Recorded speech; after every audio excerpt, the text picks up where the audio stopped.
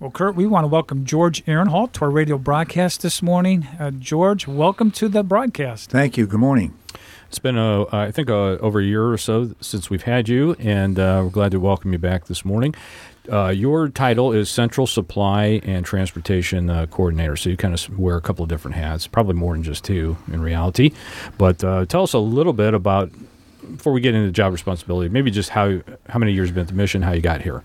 Well, I've been here 17 years. It goes by certainly very, very fast.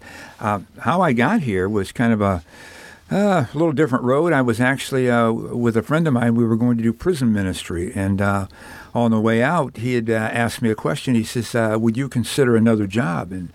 And my immediate response was, well, no, not really. I said, I've got a good job. I like what I do. It's honest work. And I said, it's steady. So, no, not really. And but, that thought didn't go away because it was just kind of just out of the blue of what we normally would talk about on the way out to Ravenna jail.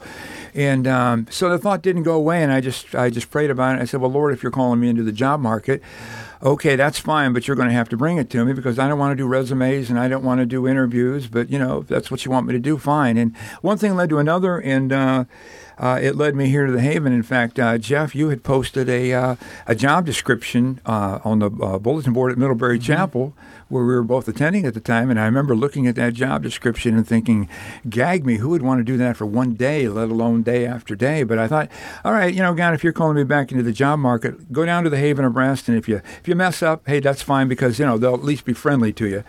And so I went down there and I filled out an application and went through the interview process. And I think it was the first interview. I came to the realization, you know what, I don't care what they want me to do. I need to be part of what's going on down there. Not that I was going to bring anything to the Haven, but there was just something that was going on there that I needed in my life. And so, one thing led to another. They hired me, and this is where we're at today. So that's kind of a quick view of how I got here. Well, you look at your title, Central Supply Transportation Coordinator. There's a lot that's involved in that, and it's very it impacts our ministry in a big way. Why don't you tell us a little bit about Central Supply and Transportation? What is that? Well, it's interesting, when you talk about that. Before I had hired in at the Haven of Rest, I was doing my own personal study on Joseph in Egypt. And one of the things that struck me about Joseph was when he was dealing with all the years of surplus, he had to use wisdom on what to do with that because he knew that it wasn't going to go on, that there was going to be a time of famine. Mm-hmm. And I realized quickly that, that what I was going to be doing, I had to orchestrate what was coming in and make sure that we didn't run out, and yet on the other hand distribute it because we're not a holding warehouse here, so the things have to go in a timely or go out in a timely manner. But what I do in Central Supply is the donations come in, pretty much food, canned goods, and things like that. My responsibility is to work with volunteers as far as weighing it, and boxing it, and then storing it, and then again distributing it. Transportation, that also ties in with that because part of the responsibility of that is to make sure the vehicles are maintained properly and running properly, serviced and that sort of thing. I deal with scheduling them because we have a lot of people that need the vehicles, and part of that is coordinating with volunteers on going out into the community to pick up donations from various organizations. Mm-hmm. So. Well, I bet you've learned, just thinking of when talking about transportation, you probably learned some skills that maybe, of course, I don't know what your background was before coming here, but you probably learned a few things along the way, as we all have in our various jobs that maybe we didn't know before. For instance, like transportation, maybe, learn more about, engines or lights or little things that, need to be checked here and there, or even things just about even how to manage warehousing, I guess, that kind of thing. Yeah, absolutely. Mechanically, some minor things, nothing major, because that's an interest, or that's an area that I just don't have a bent for that type of thing. I marvel at guys that can do mechanical things. I'm not one of them. Nor do we have the equipment to be able to do that here, too. Yeah, but, and scheduling and that type of thing, and also warehousing, you have to have set up to where the merchandise that's coming in, the donations come in, are sitting and not just sitting there for a long period of time, that there's an end to it, the in and out. So you have to have space to where you can store it and yet clear that space so you don't get backed up and you're working over yourself. Yep. Well, George, as we started this program, Kurt, we were saying how important your ministry is. because when you're doing transportation and you're doing central supply, as you talk about in and out, canned goods coming in, canned goods going out, you guys are actually really interacting with a lot of the people that are donating this stuff. Is that correct? That's correct. And how does that work? Well, I have volunteers that come in on a regular basis. That was set up before I got here, and we continue it today. And we have routes, particular routes that they go out, certain routes on certain days, and they have times that they need to be doing these pickups at different places, and they do that week after week after week. One of the privileges that I have at the Haven of Rest, and I think this is one of my best perks for me personally, is I get to sit down with these guys once a week, some guys twice a week, and I have for years. And, you get to know each other. They get to know your story. You get to know their story, and you kind of do life together. And the pinnacle of that is that, as you do that, we have an opportunity to pray with each other. And we've gone through a lot of serious life issues with each other, whether it would be cancer, deaths, healings, not healings. But, you do life together, and you get to know each other. And so that, to me, is one of the highlights and one of the perks that I have here of working at the Haven of Rest, is the relationships that you build with these individuals that you normally would not come across. And I think one of the unique things about the Haven of Rest is that it gives you an opportunity to pray with those that you work with. And that's huge when you don't have that, and that's a huge difference for me. And it has just enriched my life a great deal to know these guys. Reminds me of when John Carney shares with us about when he came to the Haven of Rest, when he worked in when he first started in clothing. How do I make clothing a ministry? How do I make it more than just handing somebody pants, socks, shoes, and saying, peace? And the Lord really opened up avenues to, as you said, George, do life together, and also to pray with the folks that are coming in, as taking it, much to a higher realm than just merely offering them something physical. You coined a phrase for organizing central supply, processing the things, called reverse shopping. And it seems I've never forgotten it. So when I heard it first time, it always stuck.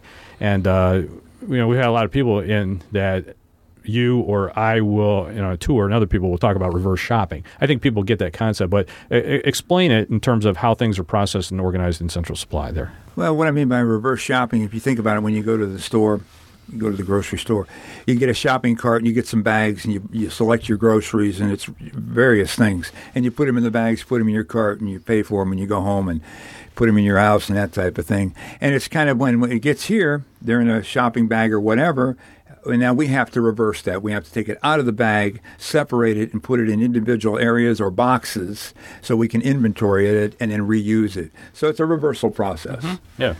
Well, you obviously have some great teams that do that for you. And we also have some, when you look at the cans coming in, where would these type of things come in from, like canned goods? Those that come in through schools? Schools, businesses, but I think the majority of them come just from private individuals, just from families, individuals. And, if you see one can, and most cans weigh about a pound, you can almost figure by the time it leaves the donor's hand and it gets to whoever's going to be receiving that can has been handled 9 times, maybe more. So if you got 1 pound, you multiply that by 9. There's a lot of weight, a lot of volume that goes through here, not only in my area, but like in clothing, because it gets handled so many times by the time it gets to the recipient. Well, importance of working together, that's for sure. The other thing I was thinking about, you talked about where they come from. I was thinking about 2 events that up to this point happen annually. The Postal Workers Food Drive, which is typically held in May. Yes. May. And then what we recently had was the Chick-fil-A canned food drive to benefit Haven Rest. So those have been 2, I would say, community events, and that, again, we are blessed to live in a very generous community that thinks of others more than themselves.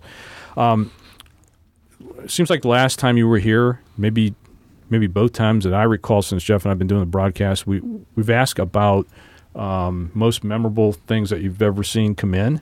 Most people are very generous. Sometimes I think they'll throw in some things that maybe they just wanted to move out of the house and didn't want to throw out or something. I don't know.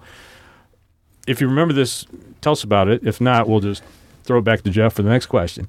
But there was something about, was there something with a reptile or a meat or some kind? Yeah, it was a can of rattlesnake. Fortunately, it wasn't alive. Good. Okay. So, Southwest, Rattler? I didn't look that closely. I just moved the can on. Okay. And the big question is, did Dorothy use that for? No, we did not use that okay. here. We did not use that at the Haven of Breast. Yeah. Well, George, the privilege, we have a lot of different departments that operate in the organization. George, you get to see firsthand in your department how the Lord provides. Why don't you talk a little bit about that? Really, quickly, a couple quick stories. I had been here probably maybe 6 months or so, and you kind of get a feel for the operation and the culture and the cycle of things here and all the volume of food that we process over at Central Supply. And there was a small jar of grape jelly, or syrup, grape syrup. And I looked at that and I thought, what are we going to do with this? I mean, it was just minute. And I just put it in the box, and later on, the inventory clerk from the kitchen came over, and he's looking through some things, and he's at the box with syrup in it. And he looked at it, he goes, "Oh, blueberry syrup. Praise God, we were praying for that this morning." Wow. And, the Lord just spoke to me, don't question anything that comes in here. It's here for a reason. You just need to figure out where it needs to go and do it in a timely manner. And after that, I don't question anything that comes in, because there's a reason it's here. I've seen diapers that I've given away because people donate it. People call in and they need it, and I will give a particular size away maybe in the morning, and maybe that afternoon or the next morning, that size or more comes back in. So you just see it constantly replenished. And I tell people that's what we do here. We give things away. And it's a privilege to be able to do that, because we live in a very generous area, just like you were saying. And I tell people, if you're going to be homeless, it's not a good thing to be. But if you are, this is a great area, because the community is so generous and so supportive. Good. I think I only have one other question.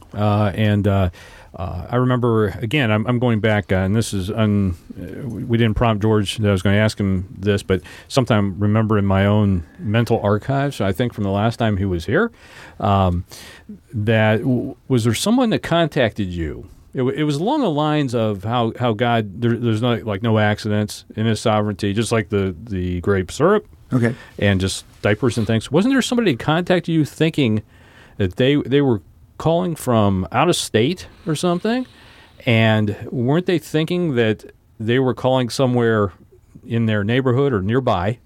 You somehow had a chance to minister, I think, to them. If you remember it, tell us that story. If not, we'll just move on. I do, and I did have an opportunity to minister. Unfortunately, I didn't. I almost blew it. The lady called in, and she needed some personal care items, and she went on and on and on about the troubles that she was having. And I started to grow impatient. I'm thinking, all right, come on, let's get to the bottom line. I've got things to do. And I didn't. I listened to her, and finally, I think probably about 10 minutes later, the conversation was over, and I said, I'll have the items for you up in the clothing drop-off desk. Hung up the phone, thinking, okay. A little bit later, she called back. And before she hung up the first time, I had an opportunity to pray with her.